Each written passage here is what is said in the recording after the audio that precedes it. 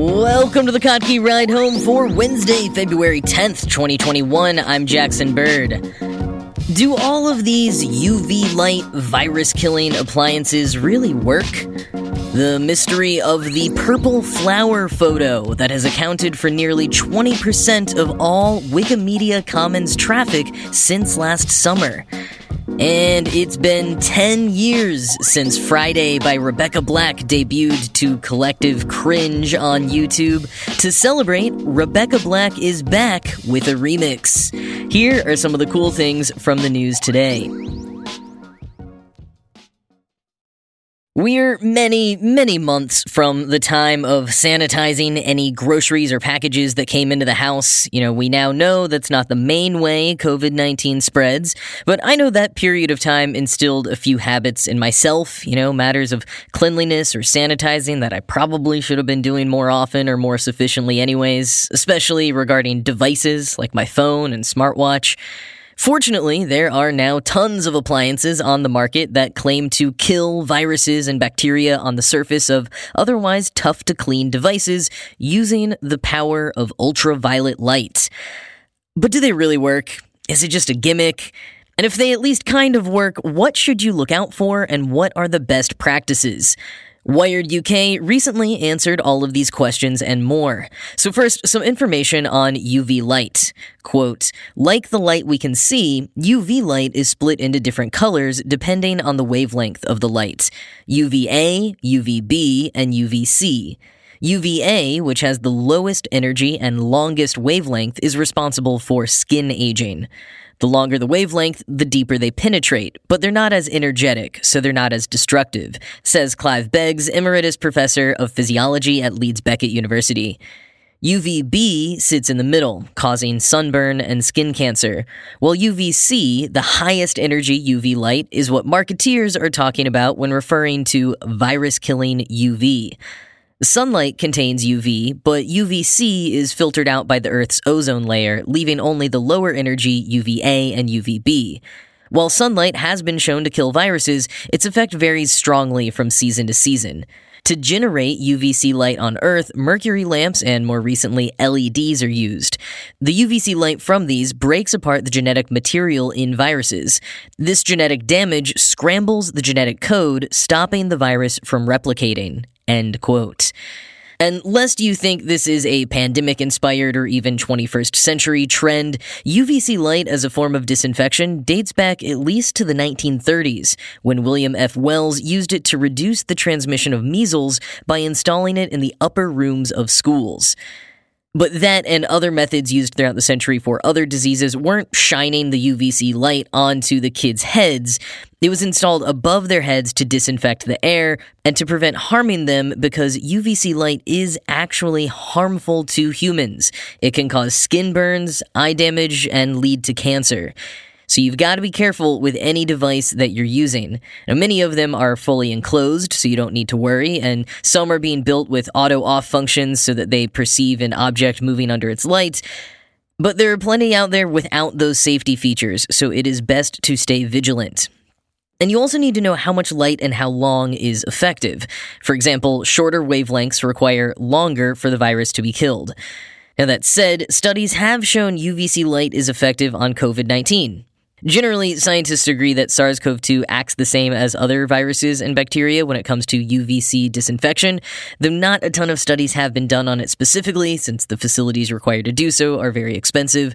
But one study did show that poorly ventilated rooms could benefit from that same upper room air disinfection method William Wells used in the 1930s, and that with that method, 90% of SARS-CoV-2 particles were deactivated. There was also a study published in the Journal of Hospital Infection that showed UVC sterilization was effective on N95 masks. So if you are going to invest in some UVC disinfecting tech for your home, what is the best way to use it? First, be aware that the UVC light will only sanitize what the light can reach.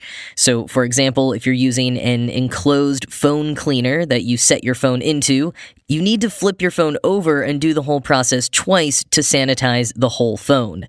And, quoting again, Any lip or edge that might block the light will reduce the effectiveness of these UV sanitizing cases. Even a small scratch can appear like a 100-meter canyon on the scale of the virus. Any dust, dirt, or grime on the surface can also block the UVC light, reducing its effectiveness.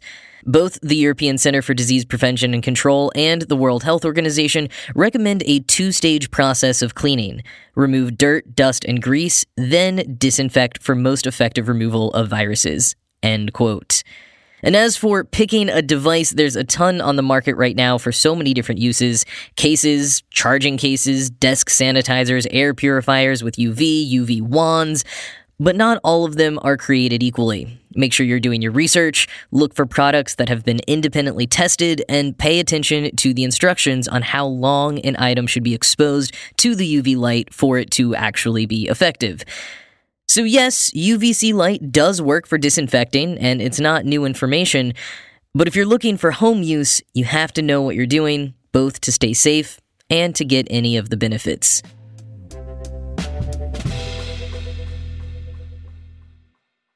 There's an ordinary photo that has been getting a lot of attention. Like, a lot of attention. And people aren't sure why.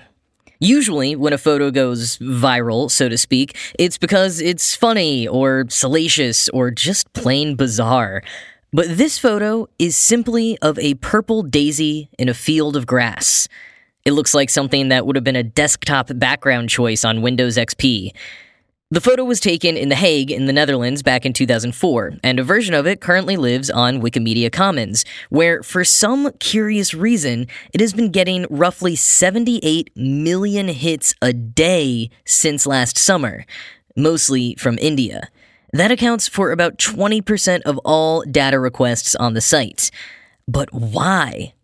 In a Wikimedia forum discussing the conundrum, theories ranged from an Indian health conglomerate named Aster, also the name of the genus of flower the daisy belongs to, perhaps using the image in its app or website, to an online coding class that used the photo becoming particularly popular, because several on the forum said it looked like a photo they had seen in their own coding courses.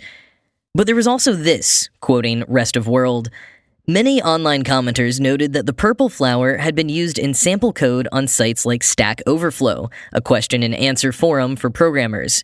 They theorized that an app developer may have accidentally copied and pasted one of the samples and forgot to remove a link to the photograph. Using code snippets from Stack Overflow is a common strategy among developers around the world. It appears to be a classic case of hot linking," said Michael Donahoe, head of product at Rest of World. Hot linking is when a website displays an image by linking to the original site where it's hosted instead of uploading it separately. The practice allows the site borrowing the picture to avoid using their own server space. That's why Wikimedia is forced to handle the requests to the flower photo. As I'm sure you've gathered, people often do it by mistake, copy-paste code without knowing what it does. When done by a developer, it's usually sloppy coding and doesn't look good, Donahoe explained. End quote. The hot linking seemed to be the leading theory, but then the sleuths realized another piece of the puzzle. The spike from hundreds of hits a day to millions started on June 29th, 2020, the very same day that the Indian government blocked a number of apps created by Chinese developers, most notably TikTok. So the theory goes that one of the several TikTok competitors that people flocked to after the ban may have included a link to this flower photo in its code somewhere. Now, we, the public, don't know which app specifically it is yet, but Sukhbir Singh, an engineer at the Wikimedia Foundation, said they have identified it and are waiting to hear back from the developers before releasing the name. And quoting once more, Singh added that Wikimedia couldn't find the image anywhere in the app itself, confirming our theory that it fetches the image but does not display it. In other words, every day, millions of phones are sending traffic to a beautiful photograph of a flower, but no one is able to actually witness its beauty. It's like a weird version of the butterfly effect, except for throwaway code. End quote.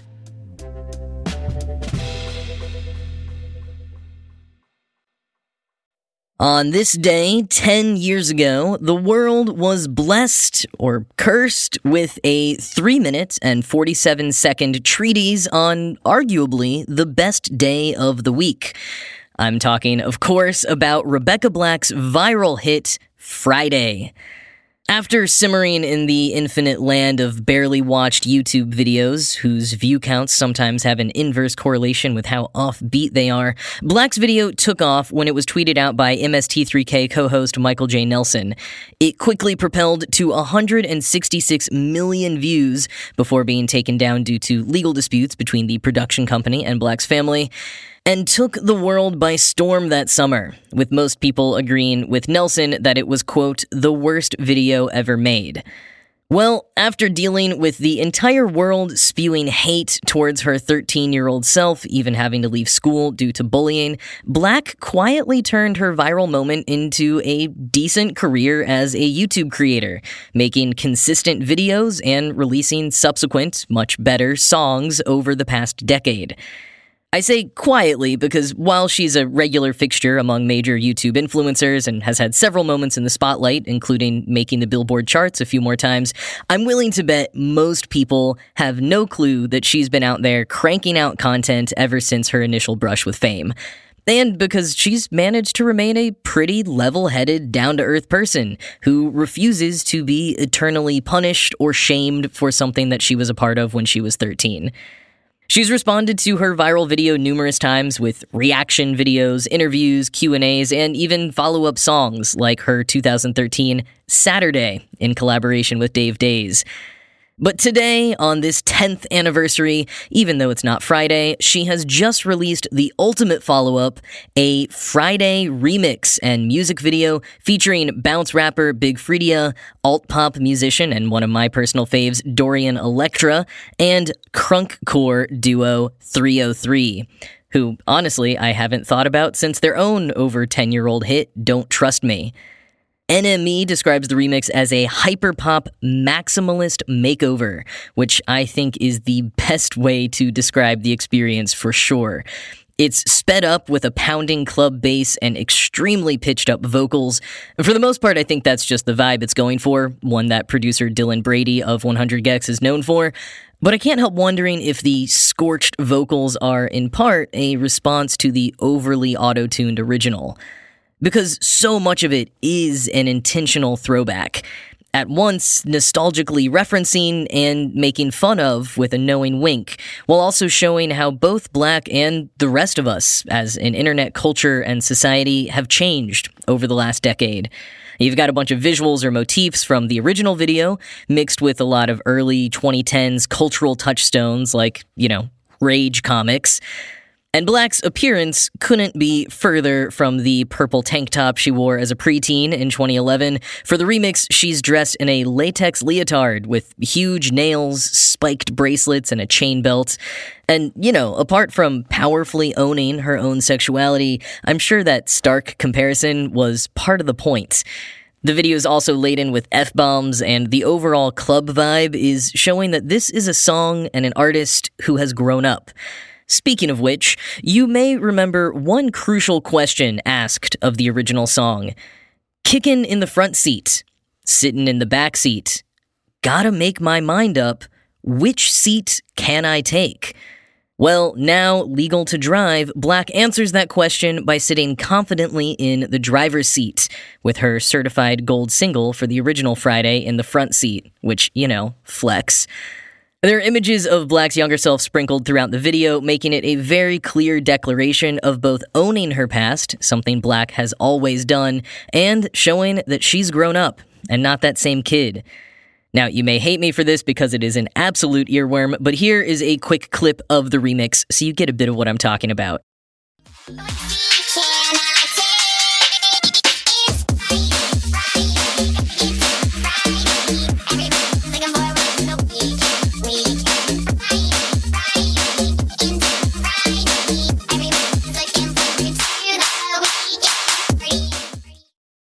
Whether it's to my taste or not, I am infinitely here for young adults who got thrust into digital fame as kids now reclaiming their own agency. Whether it's kids of influencers refusing to be on camera, kids from reality shows opening up about the abuse they faced, or Young viral stars spinning the vortex of hate and fame that was shoved on them into a new career on their own terms. We've seen for generations how child stars from traditional media burn out after all the pressures and abuses they face. Viral stars and kids whose parents don't know how not to share every intimate moment of their child's life on social media are starting to grow up, and we get to see how they're taking back the reins. For some of them, that means retreating to a quiet life in any way they can. For others, especially those for whom their fame was so huge they literally can't get an ordinary job, it means remaking themselves in the public eye, but no longer stuck in the backseat being pulled along in someone else's ride, now taking full control in the driver's seat.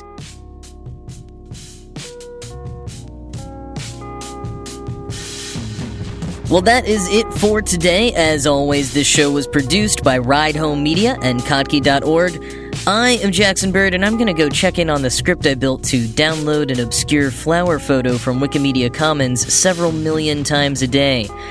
I hope you are having a great rest of your day, and I will talk to you again tomorrow.